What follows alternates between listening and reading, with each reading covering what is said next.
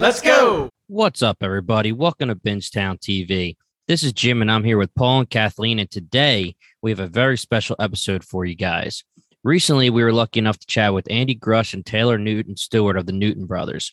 Fans of our podcast know we have absolutely loved covering Mike Flanagan's television shows The Haunting of Hill House, The Haunting of Bly Manor, and recently Midnight Mass. These two amazingly talented individuals have scored all of Mike Flanagan's films and television series for the past 7 years. We're talking horror films such as Oculus, Before I Wake, Hush, Ouija, Origin of Evil, Gerald's Game, Dr. Sleep, and of course, the Haunting Anthology series and Midnight Mass. The combination of Mike Flanagan's stories with the Newton Brothers music scores have redefined the horror genre, and sky's the limit for these two amazing composers. So, without further ado, let's get to the interview. Oh, look at that setup. Yes. What's going on? How you guys doing? Good. How are you? Real good. Andy, that looks like an amazing setup. You about to compose for this podcast? Yeah, just one note. Yeah. You need a new theme song. Yeah. Oh yeah, let's do it. Let's get into it. Yeah. Hello. Hey, Taylor. Hello. Hey, how you guys doing? Good. How are you? Good. Wow, the setups are amazing.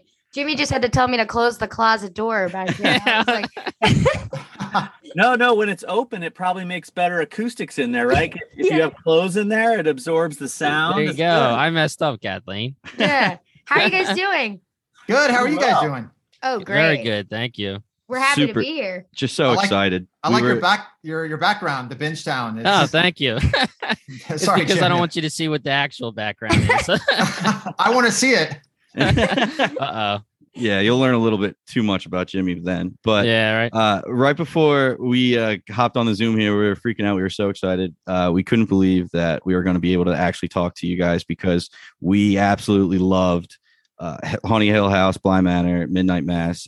Fantastic. It's basically one of the first shows that we said we have to cover as soon as we started our podcast was Haunting Hill House because it was top notch and we are just huge fans. Oh, thanks, Paul. Wow, No, thank you. you. That's Thank all you so Mike. much. That's all Mike Flanagan. We do what he tells us to do. So that's all. Thank you.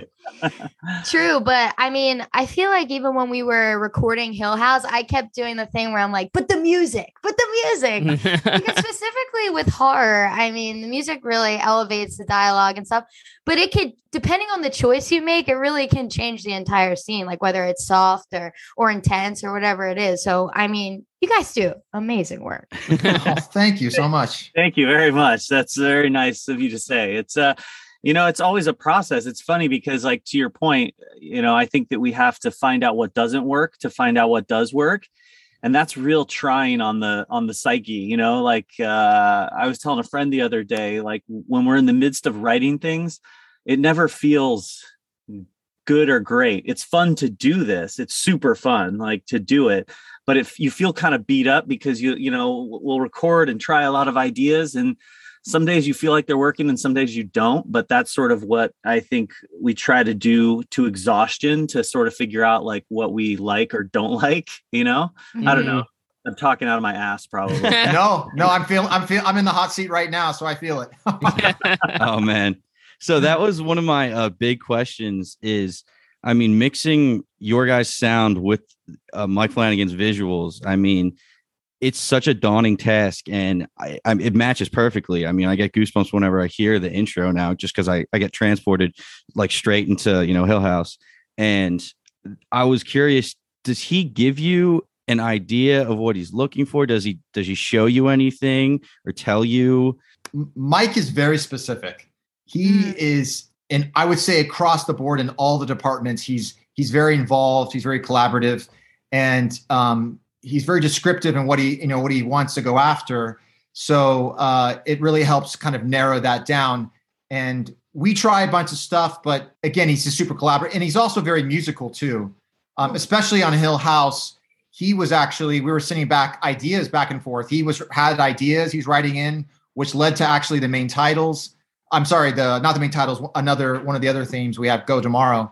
And yeah, he's incredibly musical and it makes it, very fun and enjoyable. But there's also a sense of like, hey, we got to step up every, there's a keep going, Right, going, right. going, which does add a bit of, excitement and pressure on ourselves that, we just put on, but that's part of it. For specifically Midnight Mass, I mean, I felt like for Hill House, it was very eerie tones. For Bly, it was very mysterious. For this one, I mean, you had to use a lot of just religious music, I would say, like religious instruments. I don't know if that's the right way of saying that. Had you guys used those instruments in practice with those before, or was this something new you had to explore? Most of those instruments we have used and played quite a bit. I'd say the one instrument that I don't have a ton of experience personally playing is like a traditional pipe organ. There's a lot that goes into a traditional pipe organ. We ended up not having a lot of that in this score, but a lot of it was the hymns and like sort of how the hymns were performed. Like I think the note that we kept sort of trying to tell all the singers was sing humbly, which is a weird. Usually you're telling musicians and singers to perform, good, perform well, do a Right, good job, and at a certain level, everyone is excellent at what they do. But with the hymns, it was really important that the hymns didn't sound like we had 70 incredible singers. We needed everyone to sing as if you've had a very tough week and Mhm. and you're singing hymns not even at church to impress anybody. You're just there because of you have this faith within you, and you're just kind of singing it. Like I kept sending like pictures to the singers, like sing like this, like sing like you feel like you've had a really bad week and you're just hoping for some sort of I don't know, like grace to come through this hymn or whatever. Grace from Timmy. Grace from Timmy. Yeah.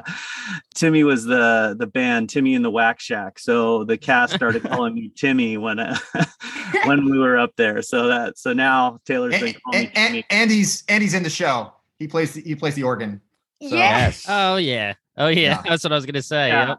I'm very just like very serious with my ponytail, aka Timmy. Yeah. Fantastic.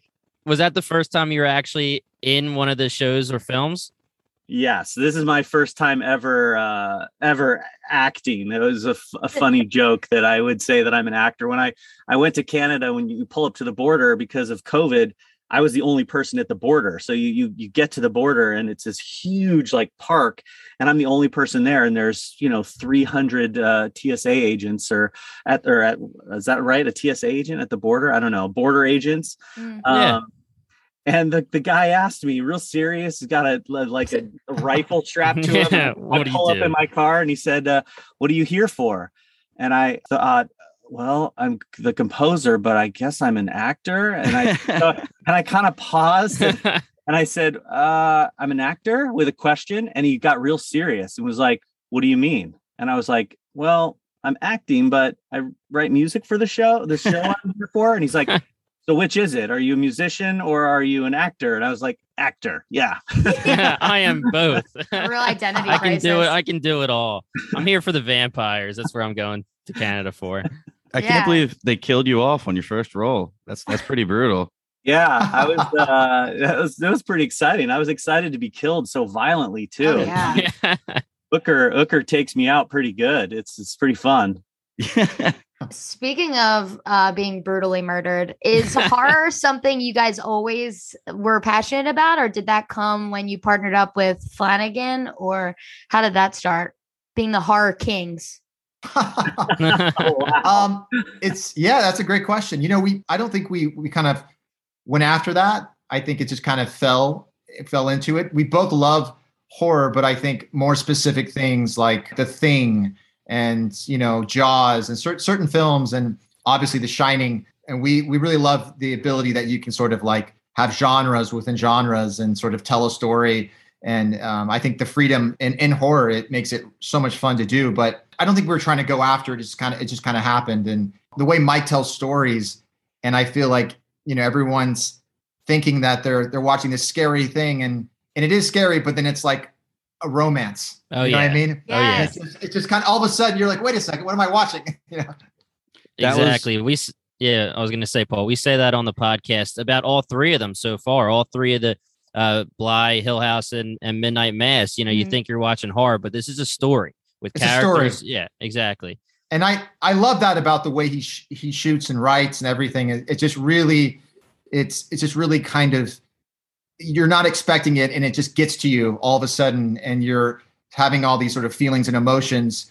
And it's, you know, it's not just the scares, and I love that. I love that. I mean, even I think at the end of Midnight Mass, Andy and I were just like getting teary eyed. You know what I mean? I think it was the second to last episode of Hill House. You know, we have these spotting sessions that are they're very academic. Like you show up with your notebook and we watch an episode and we like, Academic. Yeah, I just mean like it. Yeah. Like the idea is to like sit down and talk about like, this is how we want to feel. Oh, let's not put music here. Let's put a sound effect here. Like you just talk about it and then you go off and do your thing.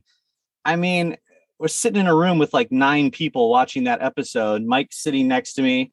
And we're all crying at the end of this episode, you know, but it's not a situation where you should be crying. And we were all crying. It's just like, we look at Mike and like, man, you dick. Like, it's incredible. It's incredible. And that's crazy because at that point, there is no music, I assume, because that is you what have you're to add doing. it. You're gonna need to add the music, and the music is really what tears at your heartstrings, I think. So that's crazy that even without that amazing music on the back, that it still tears at your heartstrings. That's incredible. It's funny because you say that, because when we're watching it, we're always like it makes us feel so much that it's sort of, we just start writing stuff because of all these feelings, and even sometimes just in the script, and then you know, we'll play it, but we've already felt so much emotion from the scene because Mike, the way he writes. So this is a crazy question. When you're writing on your notepad, do you write thoughts, or do you write music notes, or do you write instruments? Like what does a note look like? If you're blank slate, you have an idea, what does that note look like? Oh, it's for me, it's all over the place. I think me too.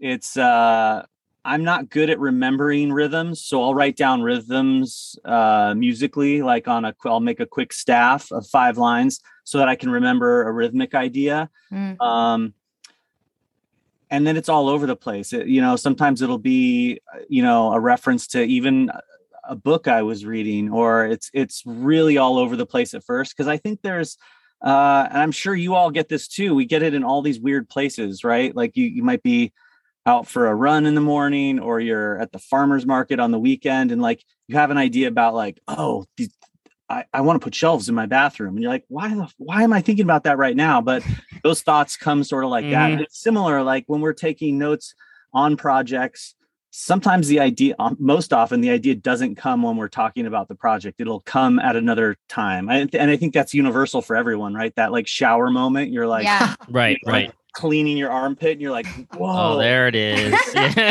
Oh, yeah. Inspiration strikes. Yeah. I don't know. Taylor, what do your notes look like? Yeah, I usually, you know, it's funny because I remember on Haunting of Bly Manor, we were trying to come up with some new pieces, and we just needed like one more piece that we were going to use. And it needed to kind of feel slightly jolly and sort of have this, it was a waltz and had this kind of British, a little bit of a British feel. And just, you know, I would just kind of write some ideas, but it just didn't feel right. And then all of a sudden the power just shut off. The only time there's a storm in LA. And, you know, I was forced just to use pen and paper and just the piano. So what I wrote after I got it done, I called Andy and played it for him. And he's like, oh, that's great. And then we just had some ideas back and forth and then sent it off. And that became like the whole riff. So it's so weird when it happens. And sometimes it's not sexy at all. Sometimes you're just at the computer, you know, Yeah. So it's not like all so much pen and paper, but you know, but sometimes it's just, I feel like whatever inspires you. And for me, it's usually the script and the story that makes me feel a certain way.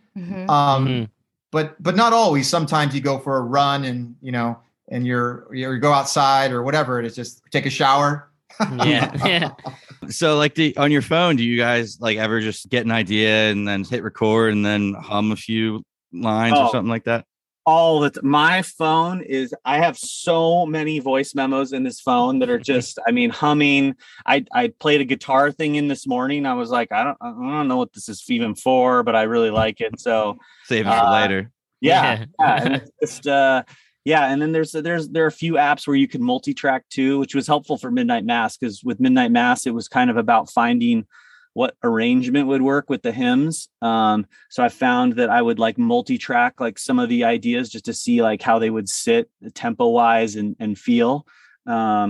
Yeah, so that's been really helpful. I think the old version of that was voicemail, right? You'd call yourself and leave voicemail. Yeah. And now, yeah, the memos on the phone is incredible. Yeah. You lost your voice in Midnight Mass.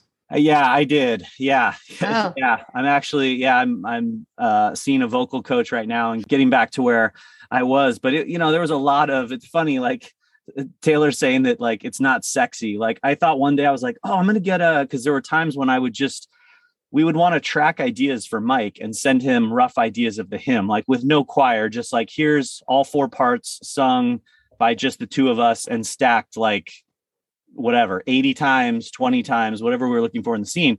So I got my GoPro, I set it up in here. I was like, oh, I'll do a time lapse, and some of these would take a long time to record these hymns. There's 4 parts, some of them 5 to 7 verses. And for each part, we would multi-track like 12 times per. So it would take a while. So I set up the GoPro, I sing all the parts. I'm like, I bet this video is going to be awesome. And I like finished tracking. And tracking's like, it took like 2 hours to do that. And then I, get the footage and I look at it and I was like, this is so boring. Like just me at this microphone, just like, Nearer, my God, over and over. So boring. Wow.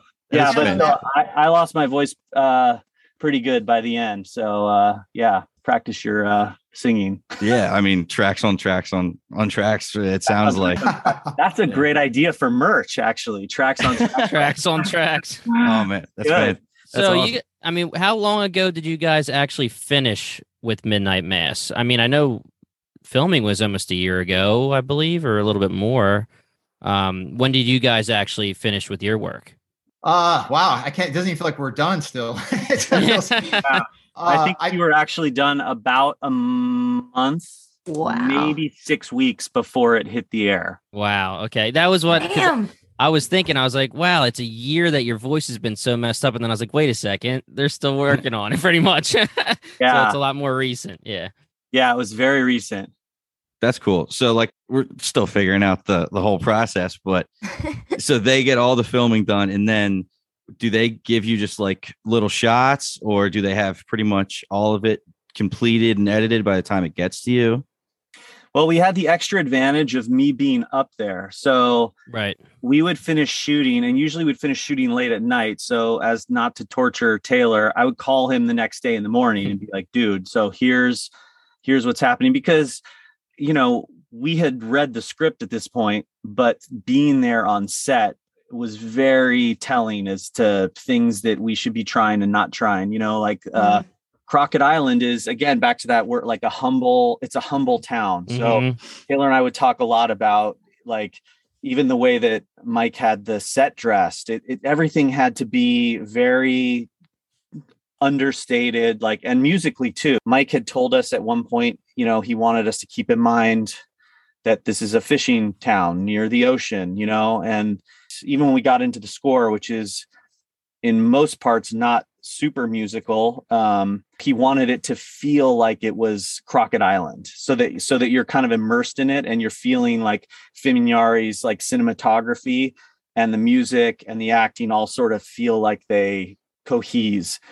And so that was a big part of the process for us, was sort of getting an idea of sounds and instruments before we were getting footage. And then when we got the footage, then going through that with Mike and his producing partner, Trevor, and talking about what the tones should be and what the score should be and which hymns should be in.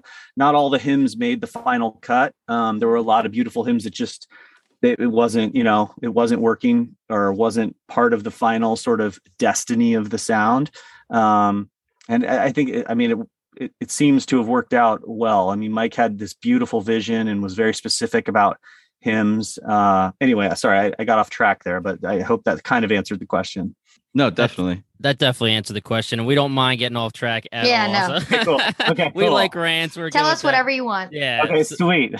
So, when it comes to film versus TV, obviously you've worked with Mike with both. So how does your process differ with the two, when you're doing, whether it's Dr. Sleep or Hill House, Bly, Midnight Mass, etc.? It's much more accelerated, the schedule, just because there's not enough time. Midnight Mass was a little unusual because of the on-screen singing, and Andy was up there, and it was a lot more involved early on. But I would say in general with film, you usually have, months and months and months and months, unless it's, there's some acceleration and the schedule on that as well. But the turnaround is just much, much faster. But at the same time, the way Mike shoots it, it's like one big movie, but it's just so, he has that space, that time to develop those characters. And I feel like musically we try to play with that too. Whereas with film, we go about it a little bit differently. Speaking of film, I read that you guys apprenticed with the king, Hans Zimmer. Is that true? I did. Yeah. Yeah. How was it learning from a literal genius? Because I mean, he's the king. He's Interstellar, Inception. I mean, the Lion King. Like just so well known. Even if people don't know the name Hans Zimmer, they know of his work. So I mean, how was that experience? It was great going through. There was a lot of us who kind of went through that camp, and I feel like when you get thrown into that environment, you learn a lot. And when I was working with him, he's very much into creativity and electronics and sort of feeling whatever the concept or the theme is for the film or the movie. And it was really, especially I was super young, kind of seeing that kind of develop was very, very informative. And it sort of also capitalized on just my love for electronics and sort of creativity. Hans was one of the first guys to sort of really make sampling of instruments a more of a commercial thing. Before that, I don't really feel like it was as commercial to sample a cello for, on a Fairlight or whatever instrument he was using. And so he really kind of pioneered that stuff. And it was great to kind of learn his approach to things. He's I mean, speaking of coming up with ideas, his ideas, he told me come up when he's taking a bath. So, there you go.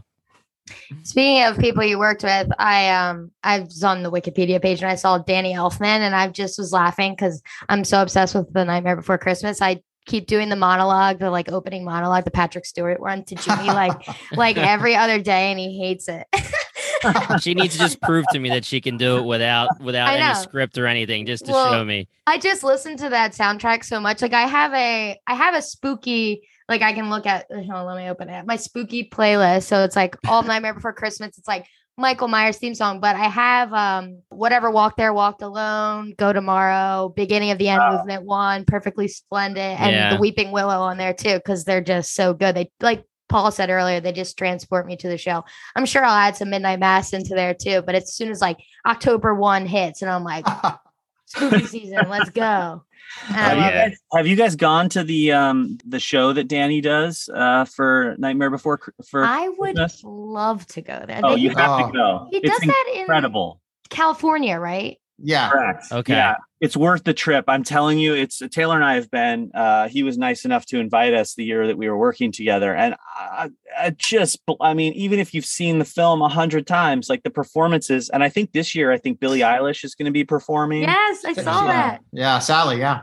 If you need a date weekend, this is the thing to do. It's pretty fun. It's pretty amazing. Yeah. Yeah. I would die to go Yeah, to that. Kathleen would love that. I mean, I'm we would all love it, obsessed. but Kathleen especially. You walk into so right now I'm in my Philly apartment, but if you go to my parents' house, it's like Jack and Sally pillowcases. I have like Jack this, Jack that. It's crazy. She's crazy. very easy to buy gifts for. But She's my sister, by the way. So Yeah. yeah, Yeah. Christmas, birthday, very easy. That's why I say like every time I go home, I just do the monologue at him, and I'm like, Yeah. stupid goofball. That's great. Oh, that's wonderful. But that's great too. I mean, those two are such great big names. It's awesome. Yeah. I mean, I remember the night before we were going to go play cues for Danny because we were co-scoring a Flanagan film with him, and it was terrifying. You know, it's here's a guy that you've been listening to. I mean, I'd listened to Danny growing up, and yeah, it was terrifying, but just a sweet guy and insanely creative, as you all know. So it was a lot of fun. I have kind of a random just music question in general. So like when people ask the question, if you could pick one dream job in the world, I always say choosing music for a TV show, because I just love TV. I mean, we have a TV podcast, whatever. So I was wondering, like, maybe not specifically these, because there's not too much, like, I don't know what to call it, like radio music, Like a soundtrack. Soundtrack, yes, okay, a soundtrack. Songs. Yeah. So how, if you're scoring a show or a movie, how do you decide? And are you involved in when there's an already existing song being added, or when it's being composed specifically for the score? Go ahead, Taylor. I was just saying, it completely just depends. Sometimes it's written into the script, specifically, like with the hymns, there's very certain, at this moment, this song comes on, and then sometimes it's just like a background song comes on, and then sometimes, we've been asked to write in credits for movies and stuff, and we've worked with different artists, and it really, as Andy was probably about to say, it just depends on the thing. And there often is a music supervisor, and their job is to kind of find options that will fit the film. And so between the director and the producer and the music supervisor and us, and then of course the music editor who edits all the stuff, we kind of all go back and forth. And at the end of the day, it's what is up to the creatives, what they feel is working. Yeah. You guys are obviously very passionate about music. I'm jealous that this is your job and that you're really very good at it. Oh, no. Well, go. I mean, remember what Taylor said, though. It's not as sexy as like Taylor smashing buttons and like the. I'll tell you right now that sometimes, because we have deadlines versus like writing for like a symphony or a record or something, I won't sleep for like 2 days. Yeah. And I'm on that schedule now. So that part of it is just unfortunately the nature of the beast. So it's not all shiny stars. Yeah, my goodness. Anything that you do that is scary, I think, is really good for you. You know what I mean? Like there's things that, even just in this process of writing music, there's times when we present. I mean, Mike had asked when we did the score for Midnight Mass to just do, we wanted noises and metal and like really obscure and long pauses of silence. And as Taylor and I talked about it, we had sort of thought like, oh, there might be a need for like something that's somewhat melodic. And we had a handful of ideas, and we included a couple of the ideas we thought were better in the mix of things we sent him that were sort of atonal and real like jarring. And it's scary to do that, because he specifically told us, I don't want this. And so there's always like a fear of like, you have to kind of just trust yourself. And I think that's like, I always wish that there was in high school or elementary school, I wish there was a class that was just about like, you always hear like, be yourself, and like, the world will appreciate you for who you are. But like, no one really gets into like what that means, because really what that means is like, you need to speak your truth of whatever it is about like who you are as a person, or what you want to do with work, or how you feel about how the floor should be vacuumed. Like whatever it is, it's scary to put yourself out there, but when you do, I think that really excellent things happen. even if you fail immensely. You know what I mean? Mhm, I think mhm. that there's a big reward to it. And Taylor and he and I are basically therapists to each other. You know, when we send tracks, whether we're sending stuff to Flanagan or Nick Pesh on the Grudge, we always want to try to do something that scares us a little, because otherwise it's real. I mean, I always get really scared when I finish a cue and I'm like, well, that was real easy. Like, oh shit, something's Seems too not. easy. Came out way too easy. I've learned this too many. I will never ever send a cue where I like go through and do it and do the orchestration and mock it up and do it and be like, cool, that feels good. Something's wrong. That's like a real, it's like the trickster of life, right? Like this is all Right. just sort of a game, and you have to just kind of like, oh, well, and I think that's what, sorry, not to go on and on about like Love it. Love it. yeah. Period. No, I'll end it there. Period. I mean, so what you said, first of all, Yeah. that's amazing, everything you just said. And I believe I read it in Rolling Stone when you guys did the interview for that, you have this relationship with Mike where I believe it was quoted pretty much where you're like, we can send him crap and he knows that's part of the process. So we trust each other, meaning like you're going to send him the first thing and he might not like it 100%, or you guys might not like it 100%, but there's that trust through 7 years of working together that you will get there. That's just the process. 100%. That's true. But I would say also too, I think we come down harder than ourselves than Mike ever would. Right. Okay. So, yeah. Or any showrunner for that matter. You know what I mean? Like, I think, most composers that do this for a living who are like in it, going after it, I feel like, you tend to be harder on yourself. You know what I mean? But Mike does allow us to, when it's a new relationship, I feel, that rope is a lot smaller. It's probably a lot scarier when it's a new relationship compared to with Mike or something like that. Yeah. So with Mike, it's like, we know the process and that does help, but there's always, there's the rope only goes so far. Right. Sure. Yeah.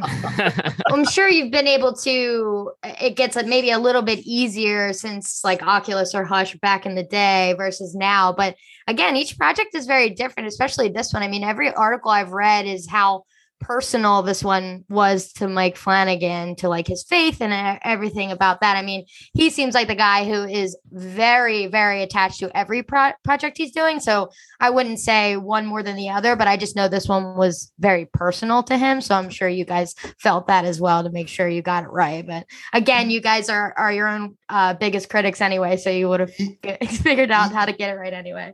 Yeah, he's very deep. Again, he's so detailed.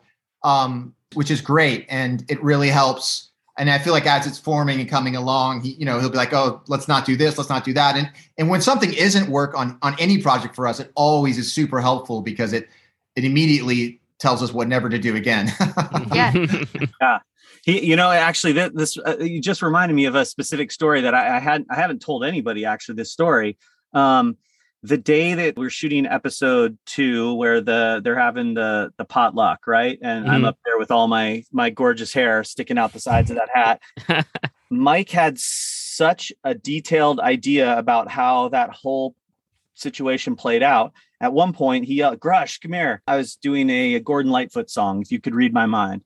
And he's like, "What do you think?" Just like academically speaking, like, how long do you think while Aaron and Riley are walking down the road, where do you think we're going to get in like, and so I was like, I don't know, like maybe we'll get like somewhere into the second verse. And he's like, okay, I think we're going to get a little right after towards the end of so he's like, let's do it. So I start playing the song on the guitar and he and I are singing it like up on stage. We get off and we walk the same way Aaron and Riley walk. And sure enough, like what he had thought would be timed out was almost exact, like where he thought in the song we had like a little just gentleman's bet as to where it would get, and he nailed it. And that was in the script. Like, the band is playing, it's very specific for what's happening with, the song and it's incredible. Just the amount of detail is unreal. I would love to be on set and watch how this stuff is made. Oh my gosh, that is my dream, to be on set. I just love TV so much. There's so much that goes on that just the random viewer would never even know and take for granted. It's crazy. I love that. It really is. Yeah. And to be doing it during COVID too was incredible. Just to like the mountains that people would move for us to, like at a certain point, everyone was being tested regularly. And so eventually when you shoot the scene, you lose the mask and lose, you have a face shield and a mask. And so we'd take it off just before we'd shoot.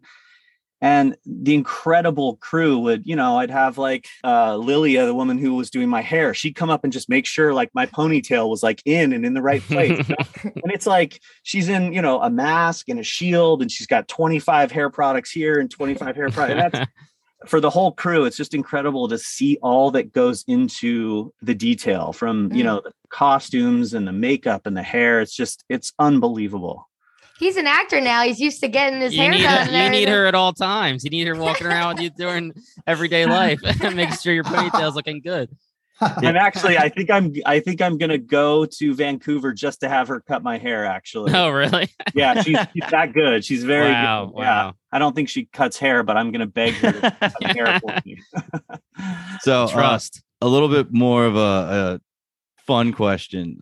So you guys are both play multiple instruments, correct? Right? Correct. I mean, looking around your like studio, obviously you do. Prove it. I just wanted to make sure before I asked. So what was the first instrument that you guys fell in love with and started to play? And what is your favorite instrument, either to play or just the sound? That's for me. It's real easy. The first instrument I played was piano, and my favorite instrument to this day is the piano. There's nothing I like more than like being alone in a house with a piano and a cup of coffee and just sitting there alone and playing. I to this day I love it. It's my favorite thing to do. I have 3 pianos in this house, so yeah, there it is. It's the same. The thing I love about the piano too, it's real honest. So if it's, if it sounds poopy on the piano, it's not going to get much better. That's awesome. I was hoping somebody would say saxophone. I know one of you guys can play it. I ended up in, 3rd grade. That's when not exactly. Yeah. I was an 8th grade band officer. So that's a big deal, man. Not exactly apprenticing with Hans Zimmer, but it's up there. Because you played saxophone, maybe you'll hate me for saying why I started playing saxophone, but I'll admit it. At the time, St. Elmo's Fire came out, and I learned that score on the piano. And Rob Lowe played the musician like sax player, and I saw that movie I think I was in 7th grade when I saw that movie, and I was like, that is so cool. That saxophone sounds awesome. So I did all this homework to find out that like even the mouthpiece that he used to get that sound from a sax was like it was the beginning of my nerdy music days of like searching, but there was no internet. So I had to go to the music store. Like, well, why I'm recording? Why does the sax not sound like the sax you sold me? The sax you sold me, like I learned it. I learned the thing. Yeah. It doesn't sound like it. And they were like, you need I think like a metal mouthpiece versus I don't know. Does that make any sense? Yeah. Can you imagine like not having the internet and having to figure that out? Well, I guess you can imagine, but I'm talking. No. That's incredible. That's hysterical. You say that you literally thought somebody playing a sax was so cool because, I liked music, back in elementary school. And when I was choosing which instrument to play, and my mom was like, I'm telling you what, like women love a sax they player. love the sax. Man. I did not get one girl because of my saxophone. So I don't know at what date the saxophone stopped being cool, but it was definitely before I started playing. But it's back. The M83 album that came out a few years ago is like drenched in saxophone. So it's like it's back. You're okay. In. Yeah. I'll start picking it back up again. It's like good because I have it right here. I tried not too long ago, a couple years ago, to learn the piano because my fiance is a piano teacher. She played all of her life, all throughout school, and she had a musical scholarship. And I learned a little bit, but I couldn't get it to stick. But you tried. At least I tried. I tried. I could play. I could play to this day, Jolly Old Saint Nicholas on the piano. Crush. And that's all you need for the holidays. And her, exactly. And her, 4-year-old student could play it way better than me, but I did my best. Just practice. It's kind of bizarre how when you pick something up as a kid versus you pick it up as an adult. I mean, I'm sure there's 1,000 reasons why it's easier to pick it up as a kid, but It's wild because I've tried. You can ask Jimmy every Christmas. I got a banjo like a couple years ago. I don't know how to play a single lick of music, not one. The only thing I She can has play, every instrument that ever existed. I do.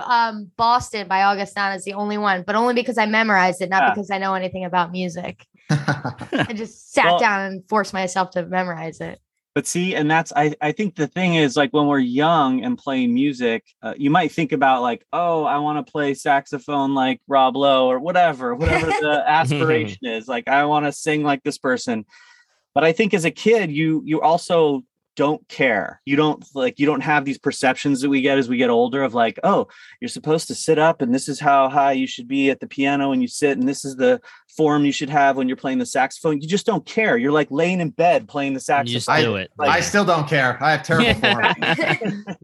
But I think not caring is like the best part of it. Everyone has said this, right? You're playing an instrument. And I think the Right. idea of like playing it should be, I had one piano teacher that would bum me out because she would be really strict about things. And luckily my parents like pivoted, and I got another teacher who was super cool, like made me a deal and was like, first 30 minutes, all classical. If you don't screw up and you've practiced, then the next 30 minutes, I'll teach you any pop song you want to learn. And that was like Ooh. ideal for me. So I'd show up and do my Chopin and Mozart and Bach and scales and all the crap that I didn't like.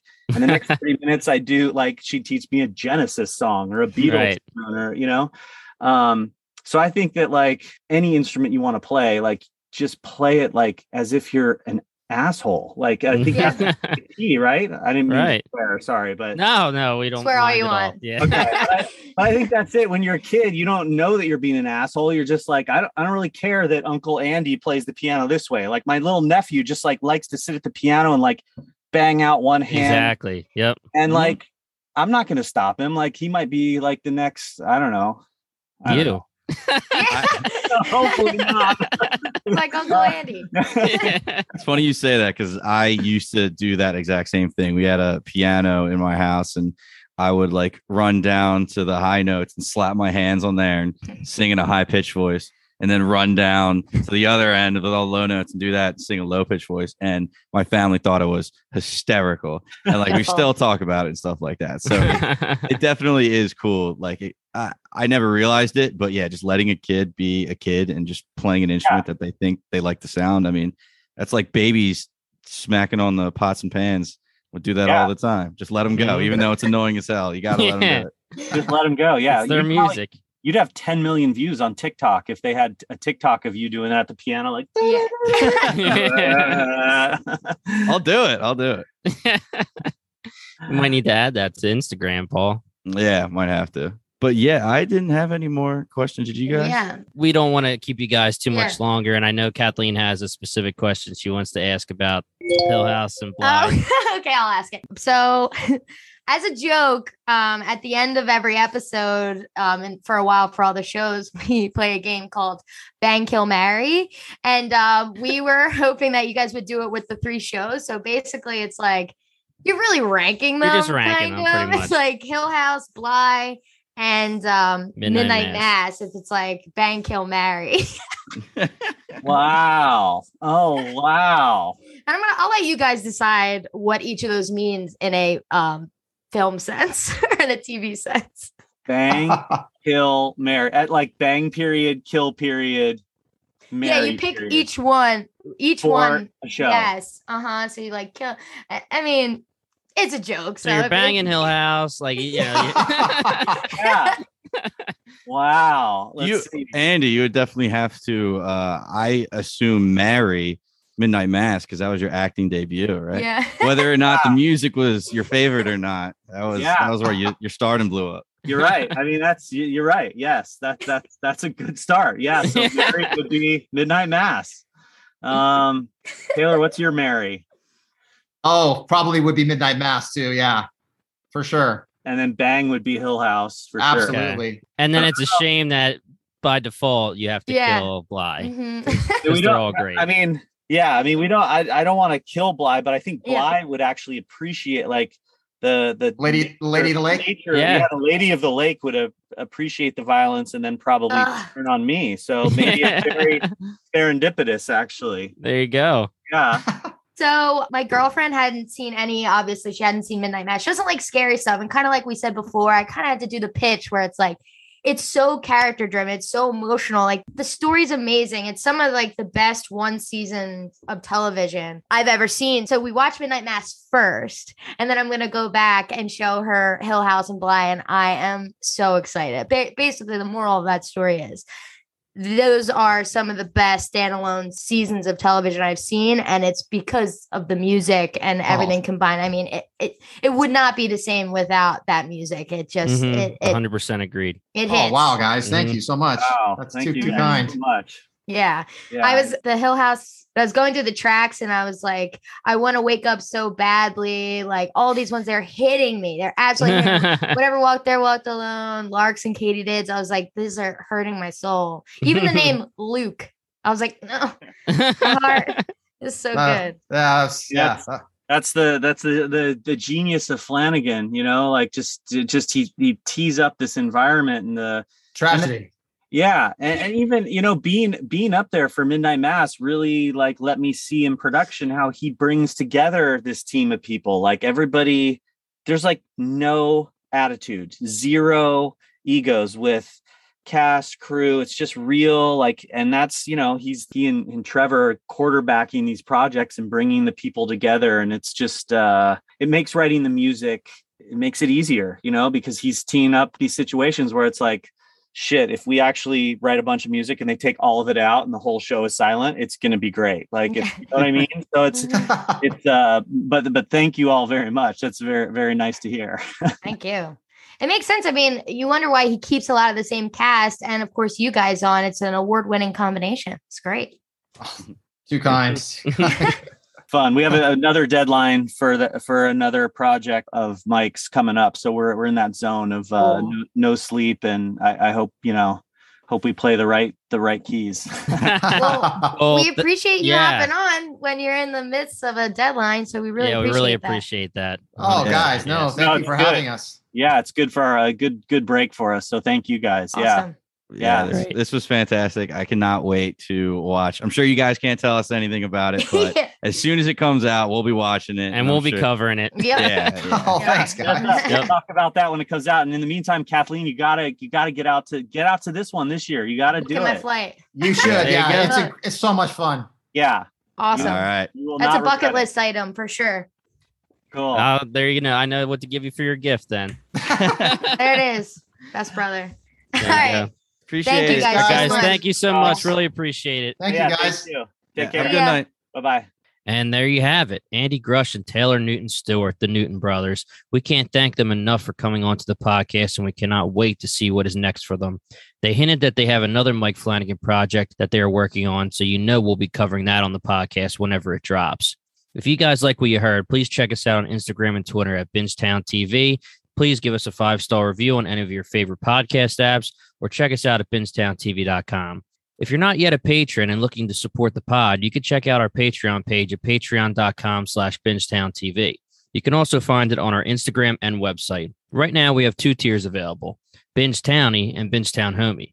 The first tier, Binge Townie, is just $2 a month and is available if you just want to send some support our way. With this tier, you will get a shout out from us on the podcast. Our second tier, Binge Town Homie, has all of our exclusive content. This tier is $5 a month, and you get exclusive patron-only podcast episodes, early access to our celebrity interviews, and exclusive patron-only unedited celebrity video interviews, plus a lot of other bonus material. We appreciate all of your support and hope you all join the fun because our exclusive episodes are going to get wild. And once again, everybody, we are Bingetown TV, and thank you so much for listening. You're listening to the Geekscape Network.